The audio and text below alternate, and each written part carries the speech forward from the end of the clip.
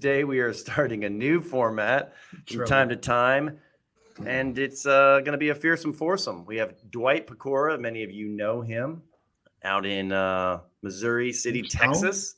Yeah, I'm here. Yeah. What's up? That was Fort Bend. Dr. Trey Missouri Tippett, City.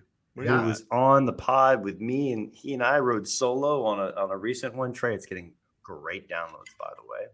Fantastic. On our pod that we talked about, like saturation is kind of not your enemy. Like that's not the metric you need to look at.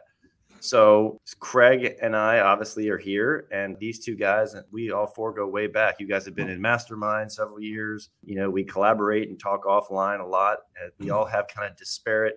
Well, I shouldn't say we have different practice models almost. Of course, everyone knows mine and Craig's. Trey, quickly, just in a nutshell, kind of why don't you just give yours, because I think that's the emphasis of why all four of us are on here. So our model is based on bread and butter. I would even say single tooth. I'm sorry, I got to cut you for a second, brother. No, no, it's great. It's all good. But we know you really well, and Trey's got this microphone that makes you sound like freaking Luther Vandross. That's not your voice. I do sound like you were like four octaves deeper, or you're high, or something. Why can't I be Luther Vandross? Why do you have to cut me off? I'm sorry. Keep going. Yeah, I'll leave it Craig. alone. Trey, proceed. But Dwight started because he started smiling when he started speaking. So I've got 15 operatories. It was the tidal wave that caught everybody up, man. Okay, Peter's questioning why we're all four on here right now. He's already wondering. Wondering, God, what a catastrophic mistake. We should have done our intros, man.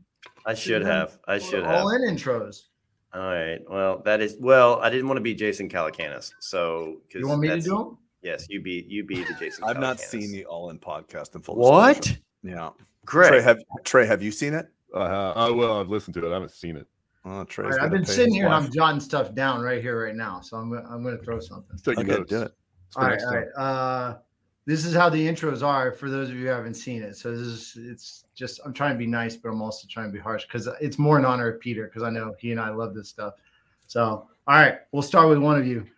All right, he's dentistry's own Tony Robbins and is back to frequent his mega practice in Delray after finding himself in the Aspen Mountains. He's our vision-focused golden retriever who never lacks the chance to remind us of his feelings.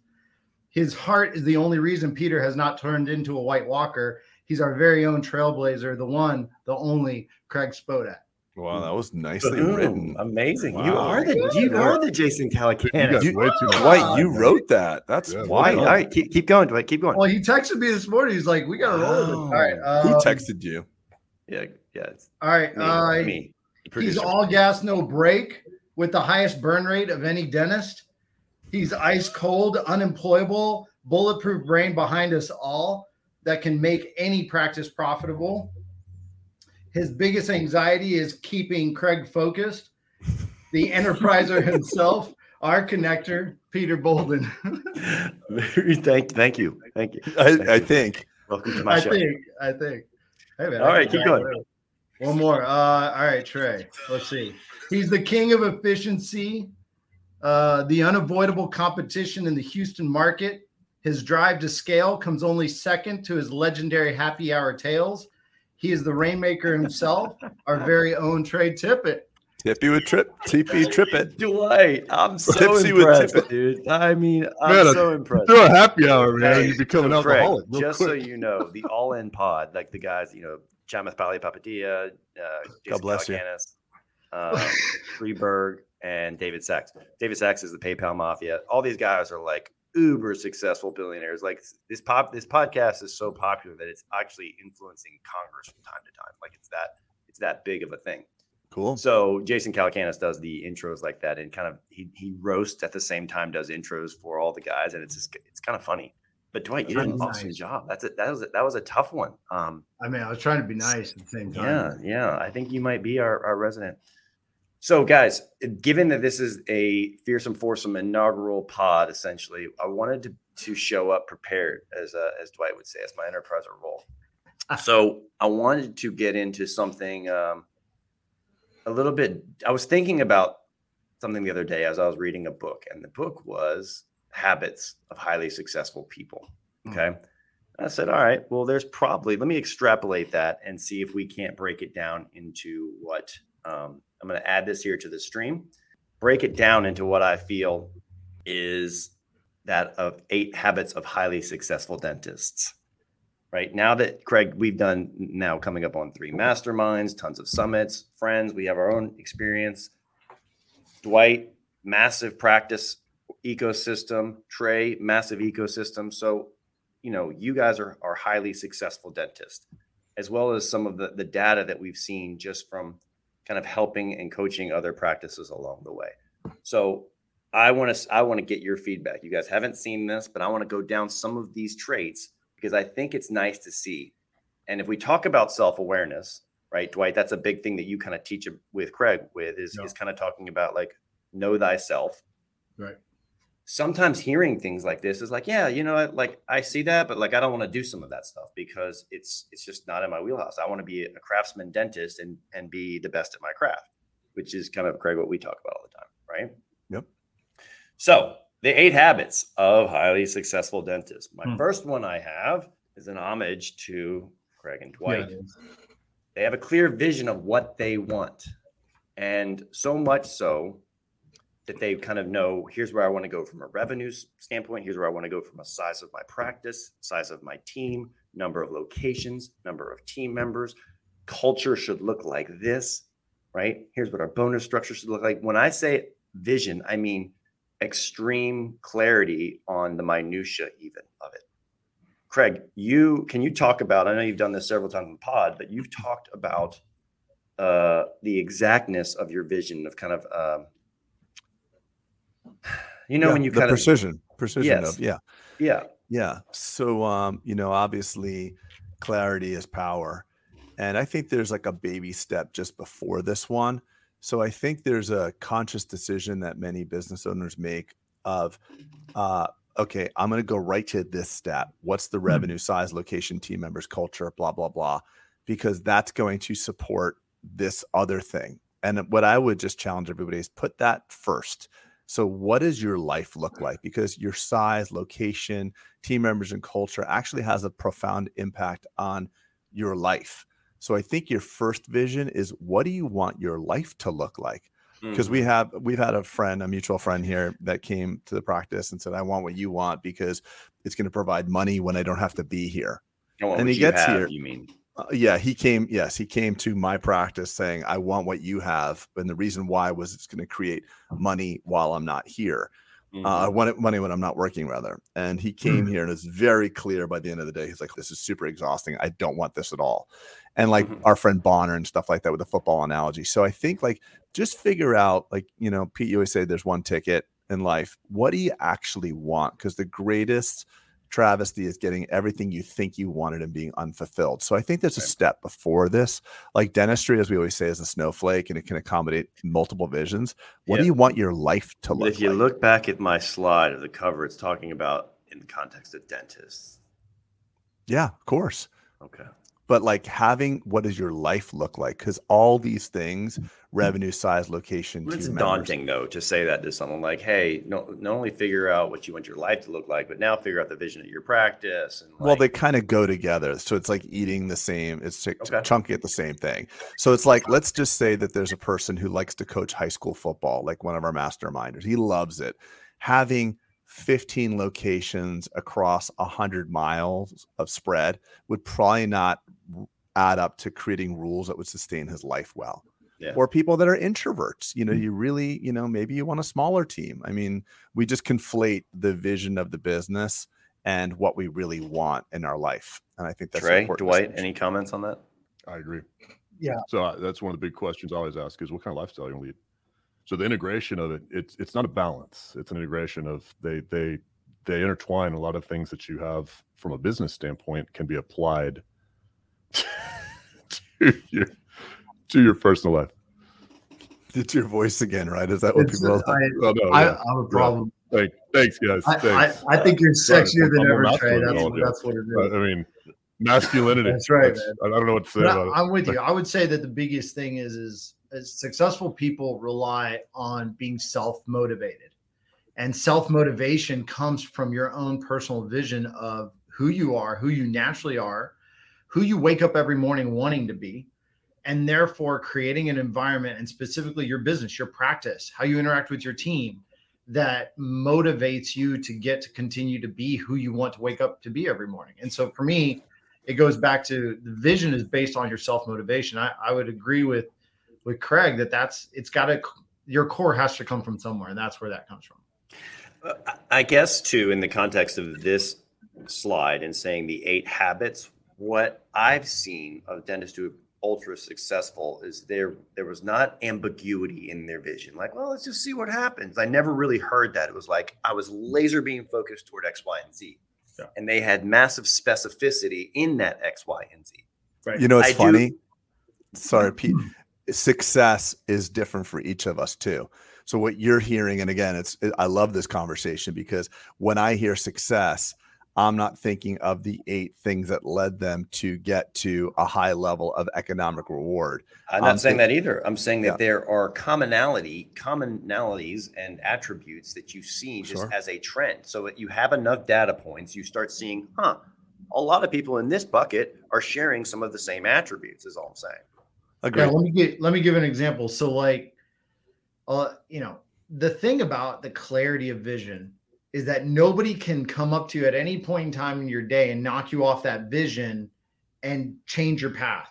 You are so clear, so laser focused that you're knocking it out. And as crazy as Elon Musk is and thinks to that degree, right? He's got this absolute focus towards Mars. So much so that it goes to an absolute extreme that most of us are like, this guy's a psychopath, but he knows what he's going for. And the other day they asked him, because he had children with multiple women, things to that degree. And they asked him point blank, they said, so, you're nearing 10 kids, like, you're going to be a father to multiple different families. Like, what's going on, blah, blah, blah. And his answer, the second they finished. No, it was like, how many more kids will you have is the question, Dwight. How many more kids will you have? And the second they finished, they didn't even finish the statement. He immediately said, well, someone has to populate Mars. His vision is so I wasn't kidding either. It was he's not kidding. He's not kidding. And he was almost straight biblical. It was like Abraham, but like I'm creating and I am populating. That clarity is so freaking powerful. Yeah. It's so powerful. Like I went to a business consultant in Texas named Roy H. Williams. He's called the Wizard of Advertising. And I sat with him, and I think Michael Dell had gone to him at one point. Wizard of Ads. Wizard of Ads, correct. Yeah. No. So sorry, I don't know what I just said. But anyway, as I'm telling him my vision, he's like just like yawning and making fun of me as I'm talking. He's like, here's what you really need to do. And he tells me these 5 things that I really need to do. And I went back to the hotel and I read like my vision statement of what I wanted, and it brought me to tears. And I was like, I can't do that. I'd feel like, it was a way to make a lot of money. And it was a really cool concept, a business concept, but I felt almost like a prostitute of it was like prostitution of my dreams selling out. And I went to the Salt Lick that night and I didn't realize that they didn't sell alcohol. And I had to like bum beers off of people with Yeti coolers because I had to just drink. I had to have a beer. I was so upset about it. But thank God it was West Texas and everybody's really nice there. At least they were at the time. But that's the point. When you have that level of clarity and you really have done the work, nothing can stop you. And the unsuccessful people we know, they're wishy-washy about what they want. So like, the problem is you can't get employees, you can't get this, and this is going on. When you really boil it down, you don't know what you want, man. Yeah. You don't. You skipped step 1. You skipped the habit. And then it's impossible when stuff like COVID or economic downturns or recessions come in. And then there's no North Star. And then it's like, well, let's move here. But in the end, they continue to just give it up. And that's a good point. So the gist of what y'all are saying is basically a vision's a filter. It keeps you on track, keeps you driving forward, and that gives you the clarity that what Craig was saying was, clarity's power. No. Yes, I think that a filter is a great way. You guys may look at it that way. I like to look at it more like a roadmap, right? Because I'm a step-by-step methodical, and I'm like, look, I need to fill in the pieces to this roadmap, so to speak. So I guess it doesn't matter how you interpret it, Yeah, portray, I think all of them are valuable. Yeah. I think it's a roadmap, but ultimately a road leads to somewhere. Totally. So if the roadmap is going to Detroit and you hate Detroit, don't get on that road. I think that's the way to kind of put it and all. Have the freedom. Like, so many people, Craig, I think we go through these exercises and like it is a dynamic thing, meaning what you may have wanted when you were a 26-year-old dentist could be categorically different because now you have a little bit more experience in life. Could be categorically different to your vision now. People are different allowed to change and modify. Right. Is my point. Have And you so ever many people get stuck in that. Well, I wrote this down at a seminar, and therefore I have to live by this. Screw that. Right. You guys know the feeling like when you realize that you're only stuck because you've decided you're stuck. Like, wait, I don't have to do this at all. Wait, what? I could just throw this whole thing away. And then you have this freedom. I don't know if that's just a me thing or if you ever feel that way. Like you've told somebody something that you wanted something for so long. Like, well, maybe I just start over. And it's actually really freeing. And dentistry allows you to do that, which is super cool. So I agree with what you're saying, Peter. If you wrote something down and you told your team and it doesn't fit and feel good anymore, change it. That's the best part. You got to change and grow a lot during life. Number 2 habit. The second habit that we see a lot is they spend tremendous amounts of time building their teams up, right? So it is not the doctor is the hero scenario where the doctor is going to hundreds of hours of CE and just getting someone to suck spit and answer the freaking phone and all this stuff. They're building a culture. And I think this is probably one of the hardest things to do, I would venture, in growing and scaling, is keeping your team happy, keeping them engaged, keeping them growing. And the bigger you get, obviously the harder it gets, because you have to then, now you have a mass of 50 people, 100 people, versus when you're 5 people, it's quite easier because you're intimately involved in almost all of those conversations. But I'd like to hear y'all's feedback on, on this second habit. I get asked all the time. They say, "Hey, what do you do?" And the first thing I tell them is, "I build teams who happen to do dentistry." Wait, hold on, Dwight. Someone ask me comes all the into an time. elevator and you say, No. and someone says, "Hey, man, what do you do?" Yeah, You say, "I because build that teams." is me. That's my talking point. And then the now. conversation ends. Exactly. So here's the thing: is Yeah. Oh, good. For Okay, those good. of That's us- uncomfortable. I get passionate about building teams. Like, to me, it's the greatest process, because so much of us in dentistry think that our business is so different from every other industry for some reason, but really it's all the same. You build an incredible team. Whatever industry you're in has certain caveats that make it easier, more profitable, different things to that degree, less competition, more competition, but it all comes down to your team. And at the end of the day, you build that first and you go from there. And I talked about this at the I would summit. agree with that, Dwight. You do that. And you know what's interesting about you? I don't want you to keep going, but you build autonomous teams, which I love to see. Right? It's almost like an autonomous organization where you encourage people. You are not the tip of the spear. Like, people are making decisions in the absence of Dwight. Absolutely. Right. And that is an amazing thing to see when you empower your Craig. Your team is the same way. Trey, I haven't seen your team, but I'm assuming kind of the same. Oh yeah, they haven't seen him either, so of course it's the same. Says the guy who's been on vacation for 8 weeks. Dwight.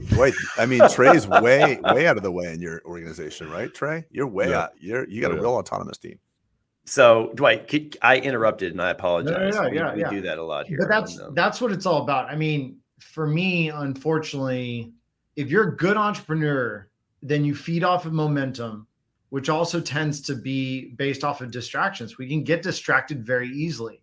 And so we have to build infrastructure around us to be like, I make these decisions and I move on from there. And I let the team, I decentralize decision-making by having a good team so that the machine can move forward regardless of where I'm at. And that tends to be what locks you into a single practice, what locks you into one small economic practice, a really small practical practice, and it feeds you, and it is what it is.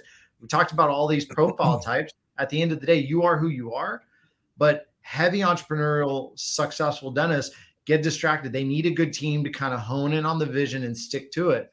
So they knock that out. But at the end of the day, yes, awkwardly, yeah, I would say I tend to build teams. I have a passion about putting people together, and I build teams so that business can happen, so that ideas and development and entrepreneurship occurs. And that's what I love about it. Trey. I think building teams is to pretty much second what Dwight was saying. There's you as an individual. There's departments in a practice if it's big enough. There's a single practice. There's multiple practices. There's all these entities that scale up and get bigger. Think of it kind of as an inverted pyramid. Mm-hmm. And the building of the team is basically a way to scale, whether it be yourself or the team or the protocol or the practice or the business, whatever it may be. But it gives you the ability to keep going. It gives you an ability to exponentially expand your time or your work time, we'll say output there. So yeah, it's key. It's key.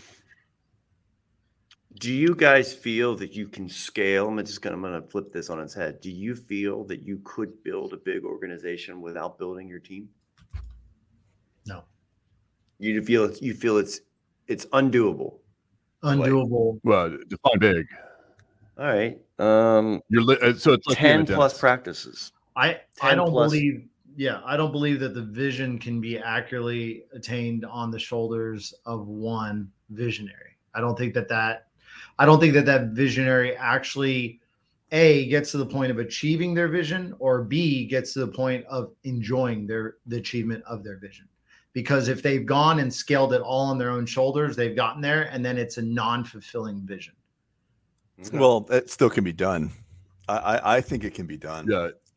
I think there's a lot of toxic. I think that's going to be an at the individual cost basis. of what, Craig? At the cost, and I'm Well, not filling the I blanks. mean, Possibly listen. the cost of massive attrition of employees, right? Or massive retention, I should say, or lack of retention, right? People come in as hired guns, they leave unfulfilled, and they look for something else, right? Well, I'll use myself as an example. Dwight I Chuka was said a yes. I was a very poor team builder. I was a team destroyer Really? for a good portion of my career. I wanted it so bad. I wanted to grow. I wanted to get this thing done so bad, but I was walking around scared. I was walking around scared the entire time. Like, these people don't know what they're doing, and I'm the only one holding the bag. It's what you silently tell yourself that has the biggest outcome on your future. And that's what the shit I was feeding myself.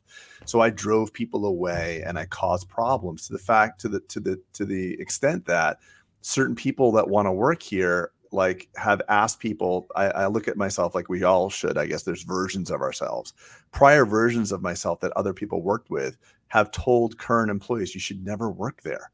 And they're like, I don't know what they were talking about. You're the greatest. I'm like, no, not version 1.0, not that early guy when all that debt, cool. Yeah. So why I say it's possible to do it, like, anything's possible. Like, is it walking distance? Yeah. I mean, it might take you fucking 6 months, but you can walk there. If you want to do it, you can get there.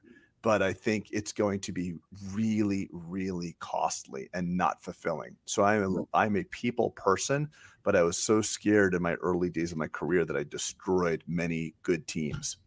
And I had to learn the hard way. This is not in order of importance, too, by the way. Of these 8, I was just kind of brainstorming. But they do feed on each other, by the way, because your vision will build your team. If your vision is to revolutionize dentistry, if your vision is to, change dentistry and make it a caring, compassionate office, then your team will actually rally around that. A lot of teams don't build because they don't know where they're going. Right. And it's like that Saint Exupéry quote that I always say, like, if you want to build a ship, you don't tell people to gather up sticks. You teach them to go explore the sea. They have to have more meaning than just a paycheck. And I think if you're really good at and you create a compelling vision for the organization, the team will backfill, and you have to then create the space. So at a certain point, you build your team by getting out of the way. But the first step has to be done too. And you told me that too. You told me that, Peter. Like, when I was telling you that I'm going to go away and all this stuff, you're like, it's going to feel weird for you. I'm like, nah, it won't. And it does, actually, Peter. It does feel weird to go to an exact organization, organization that's working well, and just think like, okay, despite me. Well, yes. Actually, I see it as because of us. Of course. But okay, let me clarify that, Greg. But not despite you, in your absence. Right. But so then it's like, okay, what do I do? And I know, Trey, you felt this way a lot, like, what do I do now? Because really, at a certain point, a leader has to change. You have to evolve. You can't be up in everybody's business, or else you'll destroy that team that you built. It's weird. Yeah. So it is a weird paradox, Craig, to leave and then your organization do better than when you were present. Is right. It's a mind. Self-awareness. It's the first thing you said. Okay. So then you have to take a long look and say, okay, what are the things that I add intrinsic value, and what are the things that I do that actually subtract value? And what are the things that fulfill me that now potentially I may have more time for, right? Going back to 1A, if you will. Or even worse, where I'm at, if the office fulfills me, I don't want to just use it for my personal fulfillment. The business is here to serve its patients and grow. And I don't want to influence the direction strategically of the business just to satisfy my own personal needs, which is even a bigger one. That's a bigger mind, This is quite the enigma, buddy. The rabbit hole. It is a rabbit hole. Okay. Number 3, Dwight Pecora, you will like this one. They know their numbers, right? They know data in their practices. They know new patients. They know average production per patient visit. I'm not saying they are like human calculators, but they are very cognizant of reviewing things on a regular basis. I can't tell you, and I am not throwing shame at anyone, but I can't tell you the number of times I've asked dentists, as we just had conversations, whether it's at summits, whether it's on phones, whether it's at other people's summits, and we just get into conversation, and I ask just general stuff, just conversational information. And the dentist is like, I don't really know that. I don't really know how many new patients we get a month, or I don't really know like what my production is per visit, or what our attrition rate is, or it's mind blowing, and it's okay because they're probably there. I don't want to throw shade, but I also think that the dentists that I've seen that are really growing and being ultra successful and all the things, they know they treat their practice like a business, which it is. Right. Absolutely. Well, for us on this, the Fearsome Four, our practices are businesses, but many of our colleagues do not have businesses whatsoever. They think they do. But that you really don't. And the definition that's not true. They have businesses, Craig, but they are the number one employee. Right. And I think that's a very important thing to just, that nuance is significant. So if you were to invest in a business and you said that, it runs on this one person, you may not want to invest in that business. Right. What if said person gets hit by a bus is something I hear a lot. And, or if you're considering buying a practice and there's a really amazing solo practitioner and he's doing 2 million with his own hands and it's fantastic, you're really just asking if you'd want to buy his job from him. There's no intrinsic value outside of goodwill. And I think it's really important. And even we had 2 iconic speakers at our last summit, and they're really awesome guys. And I was saying about stress in business and how business can stress you out. And he looked at me and said, I've never been stressed about my business. I was like, because you don't have to, you only have to rely upon yourself. Right. If I didn't have to rely upon anybody, I wouldn't be stressed either. That's the leap of faith. But to the topic of number 3, if you don't know your numbers, you don't know anything. You're just going to go on feelings. And it always does amaze me too when I ask simple things, just like, what's your average production? What do you produce with your own hands? What do you spend on advertising? What are your percentages of salary? They have no idea, most. If you're listening to this and you don't know that, get a handle on it. And get someone in your practice to provide you those snapshots of numbers at least once a week. And my advice, and I want to hear what other guys have to say. My advice to that was, don't get overwhelmed with thinking that you have to know 30 or 40. Pick the 4 that move the lever. So what are those 4 guys? Let's talk about that. I think it differs. I mean, we can let's hear Dwight just real quick. What are the 4 and Trey, what are your 4? If you only could say 4. Yeah, well, first, I also want to say, like, when you're looking at numbers, like, I would be embarrassed. I'm at the level now, what I would be embarrassed if any one of you are in one of my practices and you ask somebody on my team and they don't know the number, I would feel embarrassed, much less myself, right? So it is a daily morning huddle process, every location. It goes much deeper than just us knowing some of these numbers. And sure, there's profit and loss numbers may not be necessary, but like new patient numbers, our daily goal, average production per visit. We're rolling through these hygiene numbers, the recall numbers. Those types of things should be part of your day to day. And some of you out there get a little concerned. It's like, oh, well, why are we talking so many numbers? Is it purely a business-driven dentistry, or is it patient care and blah, blah, blah?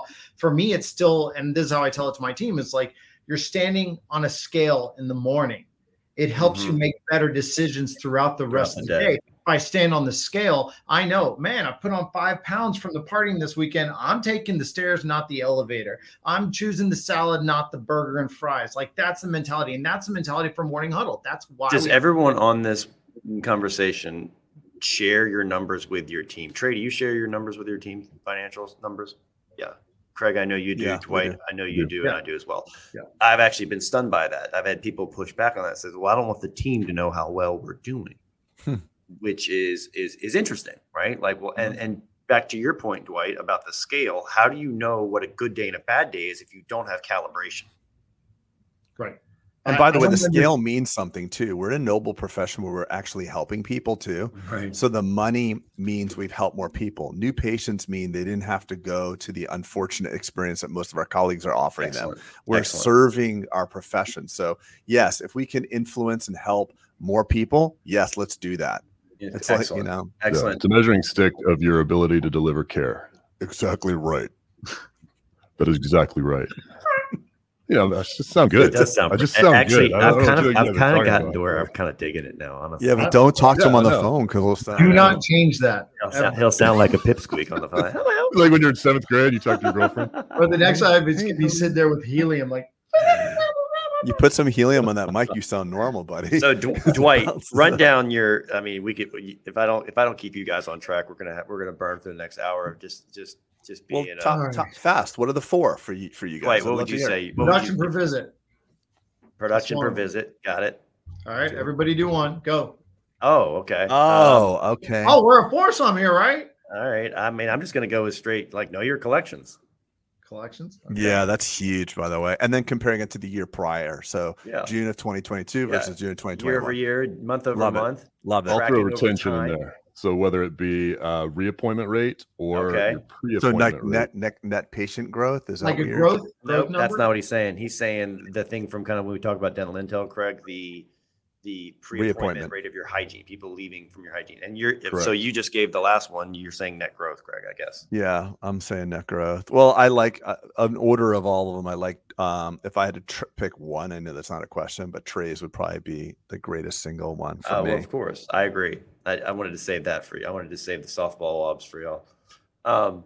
Any others, Dwight, that you're looking at in terms of things that I know you kind of look at reappointment? production per operatory or You mean like don't you? utilization rate? Yeah, your utilization rate, right?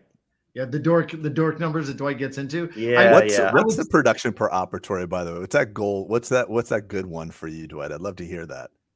I love how we are all over.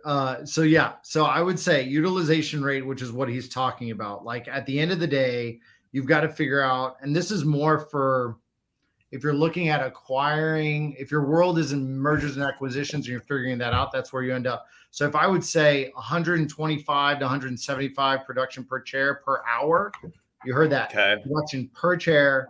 Per chair per hour. Okay. So you break Right. it down in hourly. So what's that breakdown in an annum? On a what? I was yearly. per year.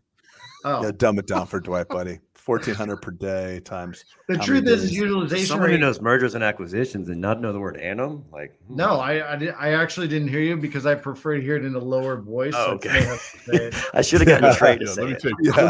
this. Let me take it in there. Let me show him where it's Yeah, at. It might come off sounding a little bit more awkward though. And, Yeah. So What did you Dwight, just call me? What does that break down to? What does that break down to in a yearly then? Roughly. Come on, you have to figure this. I'm kind of curious because I actually have had this conversation. 250.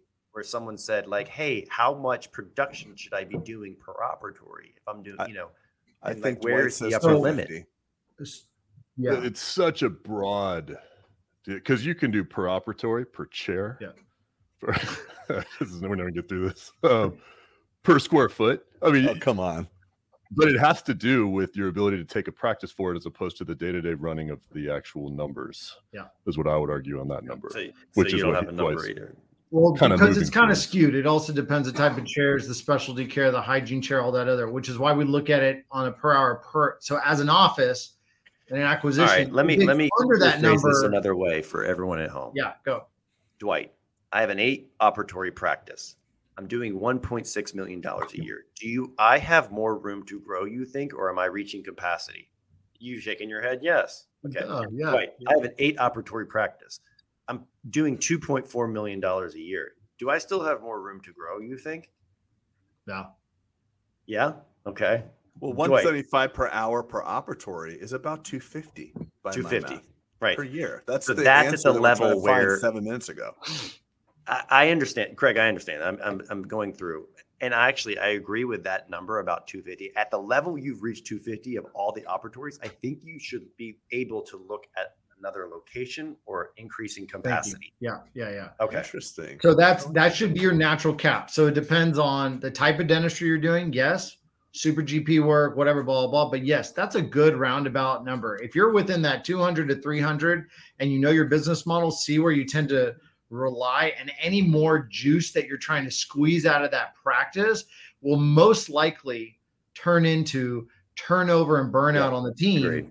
Which is better to just say, let's move on to the next location or the next acquisition or build more capacity. Yep. I completely agree. Trey, do you agree on that? You've expanded tremendous.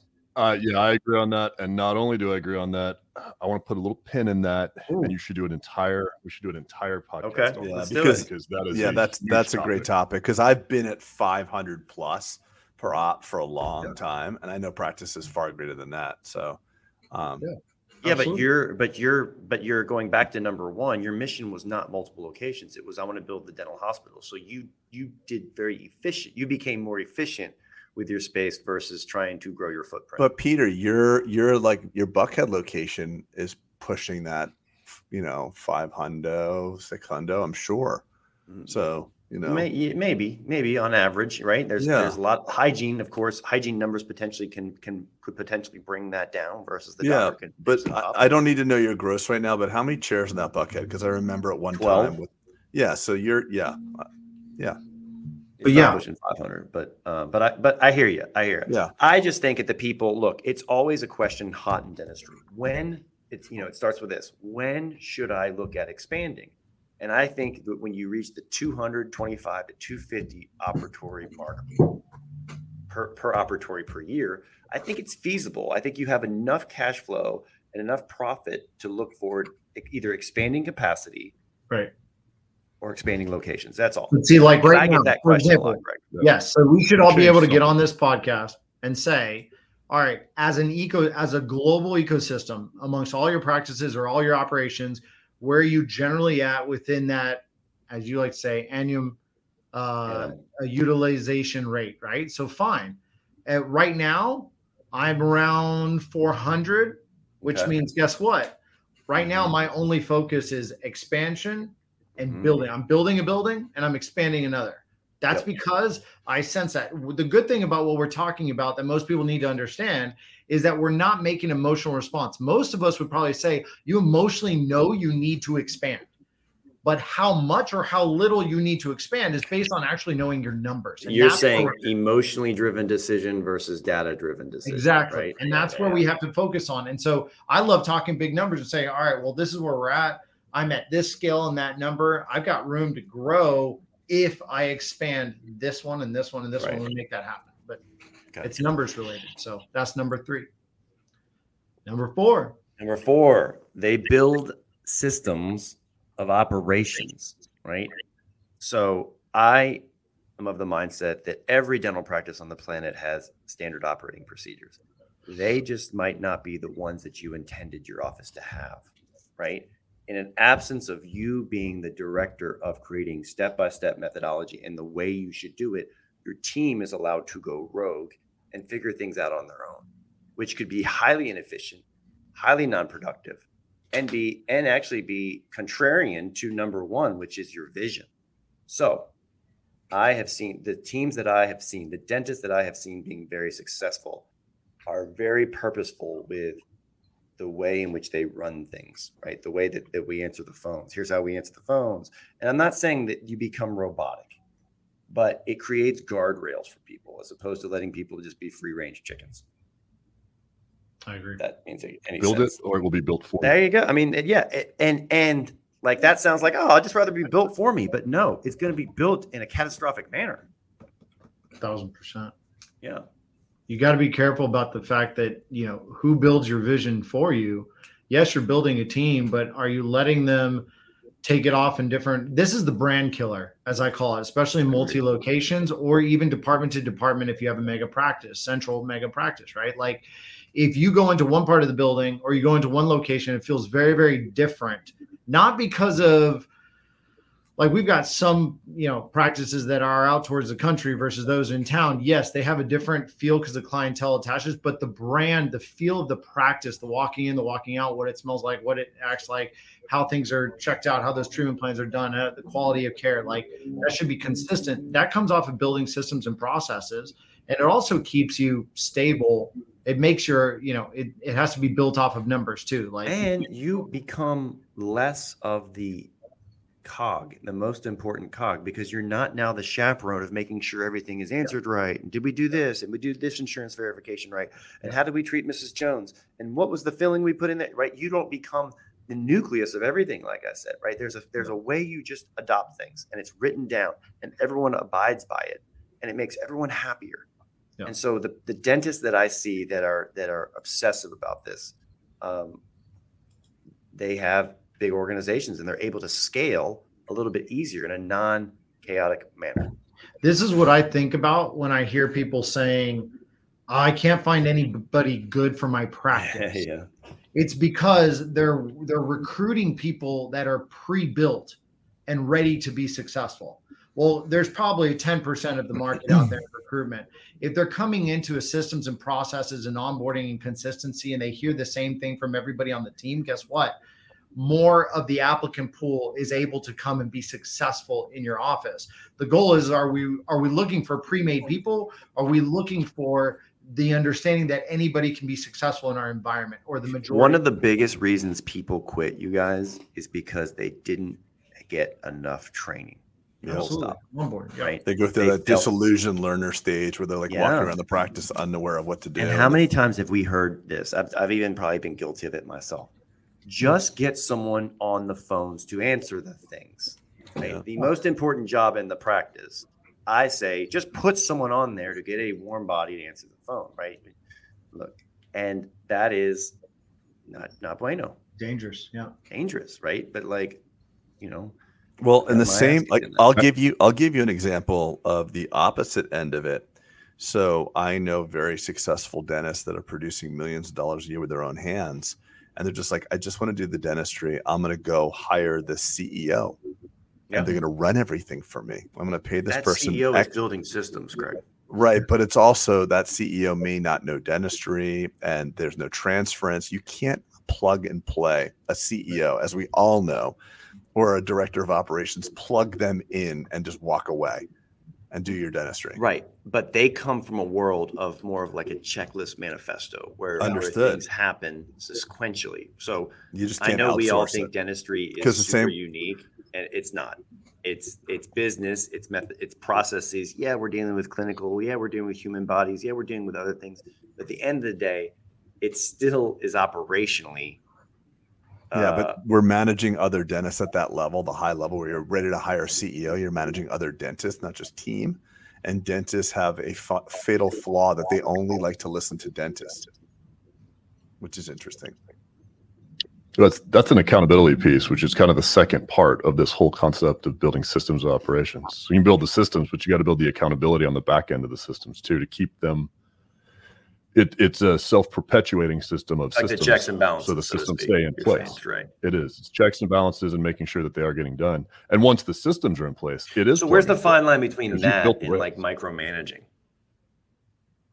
Micromanaging, if I was to answer that question right now, that's people managing people. Mm-hmm. Systems managing people is not micromanaging. People managing people is micromanaging. I like that. Systems managing people is just a systematic. Yeah. And not always, but a system isn't going to micromanage someone because it can't do more or less. But it does define, I think, like I was saying, it defines the guardrails of like, here's what's acceptable. Here's what a touchdown looks like. Here's what a fumble looks like, kind of thing. Yeah. Yeah. Got it. All right. I like it. All right.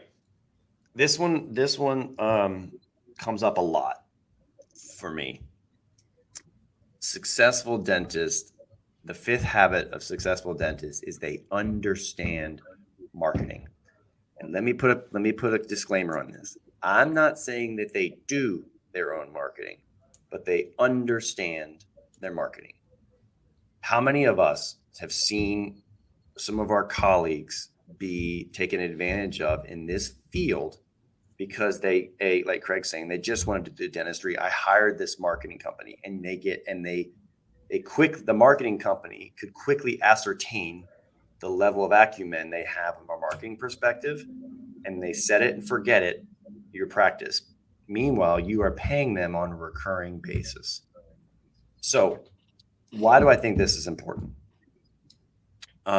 Because it is one, if growth and continuing to grow and growing your practice and getting more successful in your town is predicated on awareness, for you not to understand how to get more awareness startles me. Startles me. Yeah. 1,000%. Right. And also when we talk about marketing too, Pete, it's not just the message you're displaying out to the public. It's how your brand is perceived. So your location, your reception area, your finishes, your uniforms, that's all marketing. And even if you never spend $1, you've actually, and you're busy, it's probably because your brand is great. You're talking about the marketing of patient experience, right? Right. But it's all understanding. It's all marketing. They don't go to you, even though you don't think they go to you for your location and your facility and the way it looks. They do. People actually choose places. I go to places because of the way they look and feel. 1,000%. Yeah. That's the branding piece of marketing that I think a lot of people ignore, because they get too hung up on SEO and social media marketing and Google ads and all these other things, and then they leave apart that experience. which is even worse. And they wonder why, right? The retention rate isn't high. Like, oh, they're low quality patients because they came to my practice and never came back. That might not be a low quality patient. Potentially, it could be the way, the experience they got when they got there, right? Your office was dirty. The team was grumpy. You had terrible bedside manner, didn't know how to talk to them. Like, right? It's not just like, oh, I hooked them as a new patient and now I have them in perpetuity. It's an ongoing courtship, in my opinion. So let me keep unpacking this just a second. Again, when I say they understand marketing, it's only so that they know enough about each scenario, whether it's, oh, I know how Google ads work. I know how to run ads on Facebook marketing. I know how to maybe make my own ad on Canva or something like that. They have enough acumen in all sides of what they're doing where they can have qualified conversations with the person that they're deploying with, so that they can, on a regular basis, audit what they're doing. If you know nothing about it, right? If you know nothing about marketing, then you will accept anything as a result. I think of all the things besides my weekly operational cadence meeting that we do Monday morning or whatever. This is the one other department I meet with every single week, because for me, it's holding accountability, especially if you're outsourcing anything, holding accountability to those dollars used and that stuff output. But to me, it gives me the greatest litmus test to how the pulse on the practices, how things are going, how the community sees us, how the brand is being carried, and what are we thinking about? Because it is the most flexible, it's the most dynamic portion of our business that we can turn those faucets on or turn them on and off. And we should not just let it just run, because it floods, and then we lose sight of understanding our efficiencies. It should be the ability to throttle it forward and back, because maybe you're gaining better efficiencies or you're doing better work and you need less of certain types of marketing and things to that degree. But I think, Dwight, to be able to titrate that based on knowing your numbers, going back a slide, is like a freaking superpower. Like, I'm sorry to get so heated here, but like, it's amazing. I know my numbers. I actually have a great month. I've had great 3 months. Maybe I can tone down my marketing, which will enhance my P&L, which will only enhance my EBITDA, which makes me more valuable. Right. Well, it's like my favorite story. I always hear every dentist say, oh, September and October. Okay, I'm just going to sit back. It's just crappy months. I'm like, so you know this every year and you don't make any pivots. And 3 months prior, you're not doing something categorically different? Right. How are we not prepping for this? How are we not holding off on specials and, financing options for Invisalign or whatever the heck you're doing? You're trying to build them up and getting prepped. I mean, for us, your team should be anxious to make sure that these things are getting plugged and played when they need to be taken off, because that is the throttling you need to do. If you're just throttling it all year long, then yes, those months are going to continue to be, but there are times when you need these ways to stimulate your practice, and that's when you use them. You don't just say, well, I need them all the time.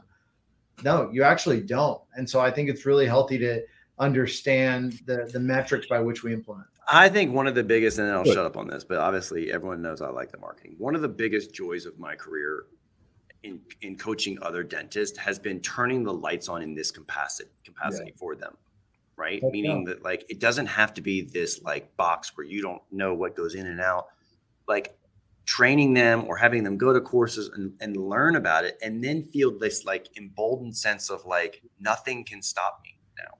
Right. Yeah. And like, that's been just, I've seen it. And now, and I can think of 4 intimate guys and gals, actually 3 guys and 1 gal that have done this, and it's changed the direction and the enthusiasm of their entire career. You've also taken all of our practices at a deeper level, in a lot of categories. I mean, I know we've all influenced each other, but in many, many ways, I mean, Peter, you've taken a lot of the stuff that was a niche for me, and you're like, stack it in a different way or think of it in a different way and double check your ROI. Like, how many of us had all this SEO being spent? You're like, oh, really? Or, and just understanding it just at a higher level. It's kind of like the podcast we did with regards to crypto. It's like getting off zero.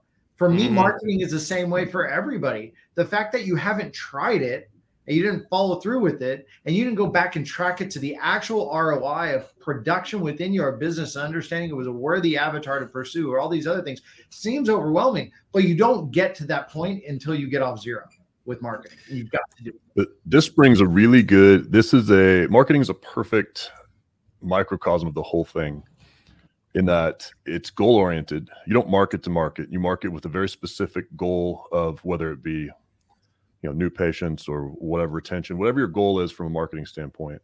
Then you need to delegate from a position of authority. So you need to understand it enough to know what you're talking about, to have those high level conversations. And then you need to track your numbers. So, I heard this one time that I always loved. It was half my marketing dollar is wasted. I just don't know which half. Therefore, you can't change a thing, right? Yeah.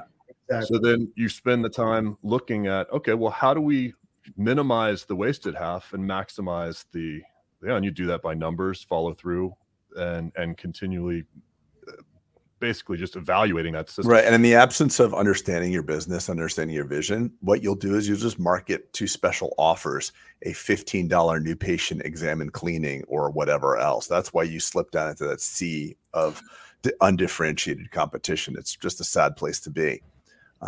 So it's I'm going to keep the bus moving in an effort of keeping this pod somewhat condensed. Number 6, they learn how to delegate.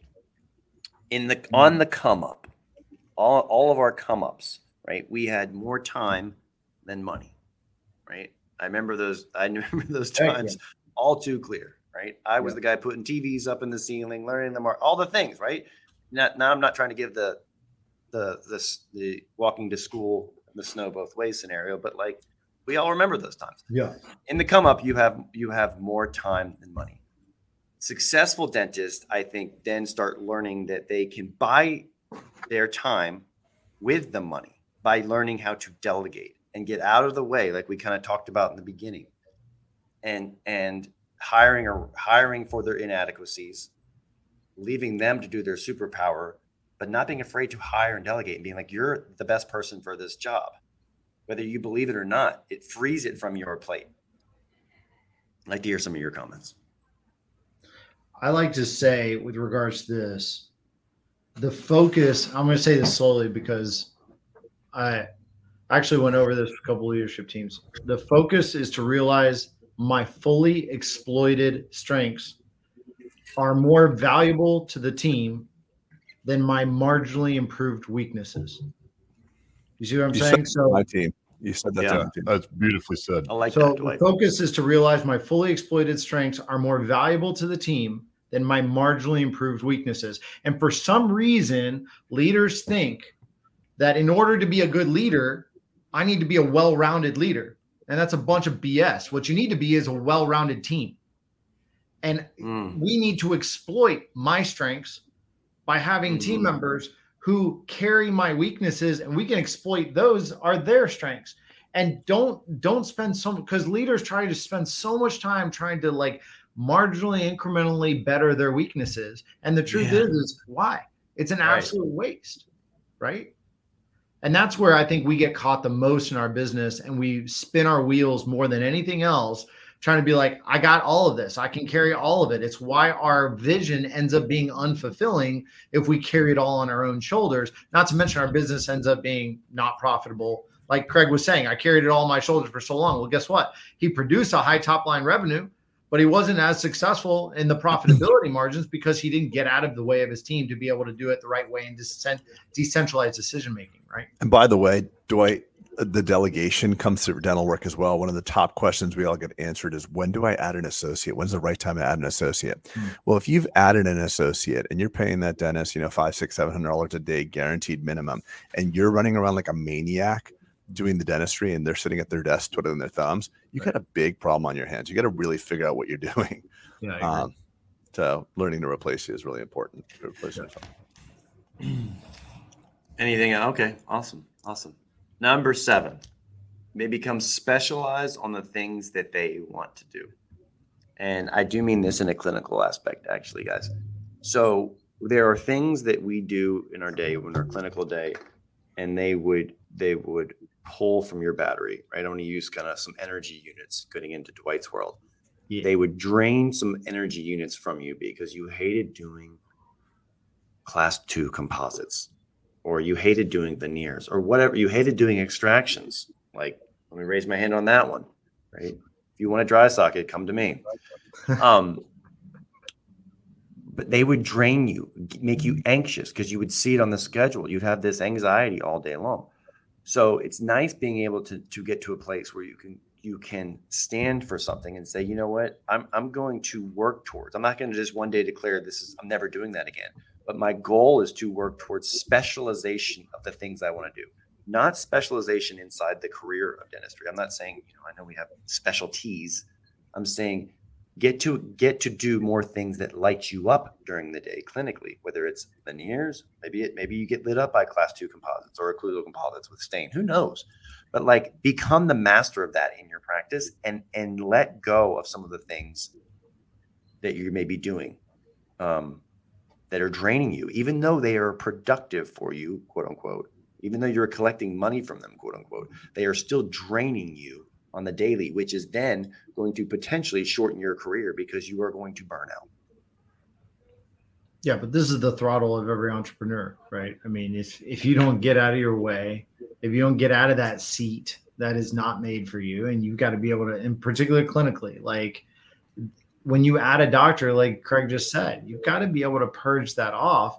And then guess what? You become more daily fulfilled. If you don't think the team feels that negativity and that cruddy attitude about wanting to get up and do an MOD, DO, MOD, like, and that's not your game plan, guess what? You've now built something start fulfilling and enjoying your practice as you're growing it. This is one of the ways in which you get to do that. Craig, you're the poster child for this, right? Like, I hated my business for a while. Yeah, because you were doing shit you didn't want to do. And now you have this, you were like, look, I should only be doing my Invisalign practice because I really like it. I'm really good at it. Right. And then that changed though too. So like we have to give grace for what we say and what we do, because at one point I was the only guy that would do like the all on fours and the high level stuff, and no one else would want to come into that ecosystem. And I hated that. And it because when you're doing FMRs like you were, Peter, you cannot pick up for 1 minute and go like talk to Sally, your hygienist. So it's pretty binary. 7-hour procedure. So it's pretty binary for you, Peter. You had you were at 9.9 on the Deno scale, 10 being the highest intensity. You were always at 9.9. So I stepped down to Invisalign, which is like 4.2 on the Deno scale. And then even that became too much. And now I'm only 1 day a week, 1 column a week Invisalign. So it's just nice to select and change over time. I think that's what. And a good point you got to make that, Craig, you touched on this earlier. But you have to be a generalist to then become specialized. 100%. That's actually what I'm saying here, Trey. Yes. You have to eat all the glass until you can get to that point. Yeah, you do. But the growth and the drive, then, to echo what Dwight said at the beginning of it all, this is your driver. Mm-hmm. Just to enjoy it. Savor it. This is what takes it forward, because now you're focusing on the strengths, you're delegating the weaknesses, you've built a team around that, and now you have synergy. And now you've created abundance in your practice where someone else can now fill in for you, meaning and help you out. You are now not the most important person in the room, or maybe you are, but at least now, like, hey, I can hire an associate now because I want to give all of these things to them. As opposed to I'm going to hog it all and take it because I need to collect everything and be, I want to go on vacation, whatever it is, right? You become specialized in what you want to do. Your team knows that. You become the best at that. And then you delegate the rest of those clinical procedures to someone else in your organization.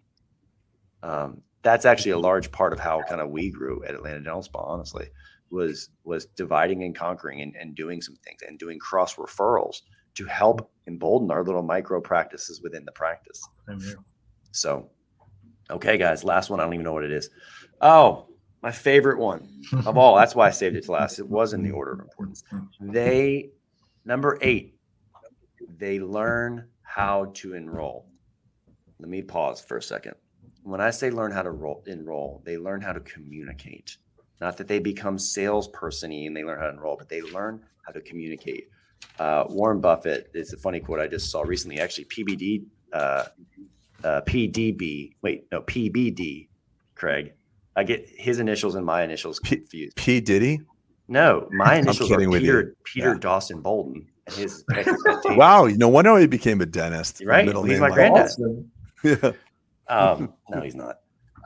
He's a badass. But I get those initials confused. My point is he posted something that was talking about Warren Buffett. Warren Buffett says the $100 speaking course that I went to, I think it was Toastmasters, is worth 10 times more than any degree that I've ever earned.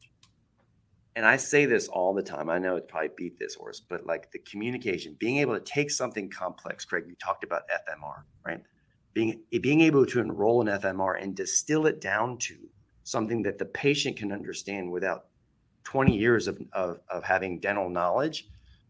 And it goes back to even the conversation, Craig, you and I had a couple podcasts ago, talking about the words to use and words not to use, right? Like this all rolls into it. The enrollment is an art, right? The communication is an art, learning body language, learning all these things, the patient experience. How do we make them feel? That's all people remember. But the dentist, the highly successful dentist that I know, can enroll dentistry. You put someone in a room that's quasi interested in X procedure and they will enroll it. And by the way, those dentists that are that phenomenal at enrolling typically can enroll people in their vision, by the way, and they can enroll team members to build the team. So what you're speaking to is a larger construct that kind of ties all these 8 habits back. And it's a confidence and belief in yourself. Yes, it's a swagger for sure. Swagger, right? But you have to figure out what makes your heart happy. And I know this sounds real woo-woo, but if you really believe in something, like even if it was a pizza shop, like I'm going to build the best ingredients and we're going to change pizza, your team will be behind you. Your numbers will be great whether you choose to listen or not. But if you stand for something big, and you want to, there's like a gravitational pull to beautiful ideas. Mm-hmm. And the enrollment factor comes from a dentist that's actually built a vision. It's different. We do it differently. I just believe that I agree and disagree with this, Craig. Here's why. They're all intimately tied together is all I'm saying. They're not dependent. If I dream of hitting home runs, okay, but I don't go and practice that. Oh, yes, of course. But the first thing is the dream.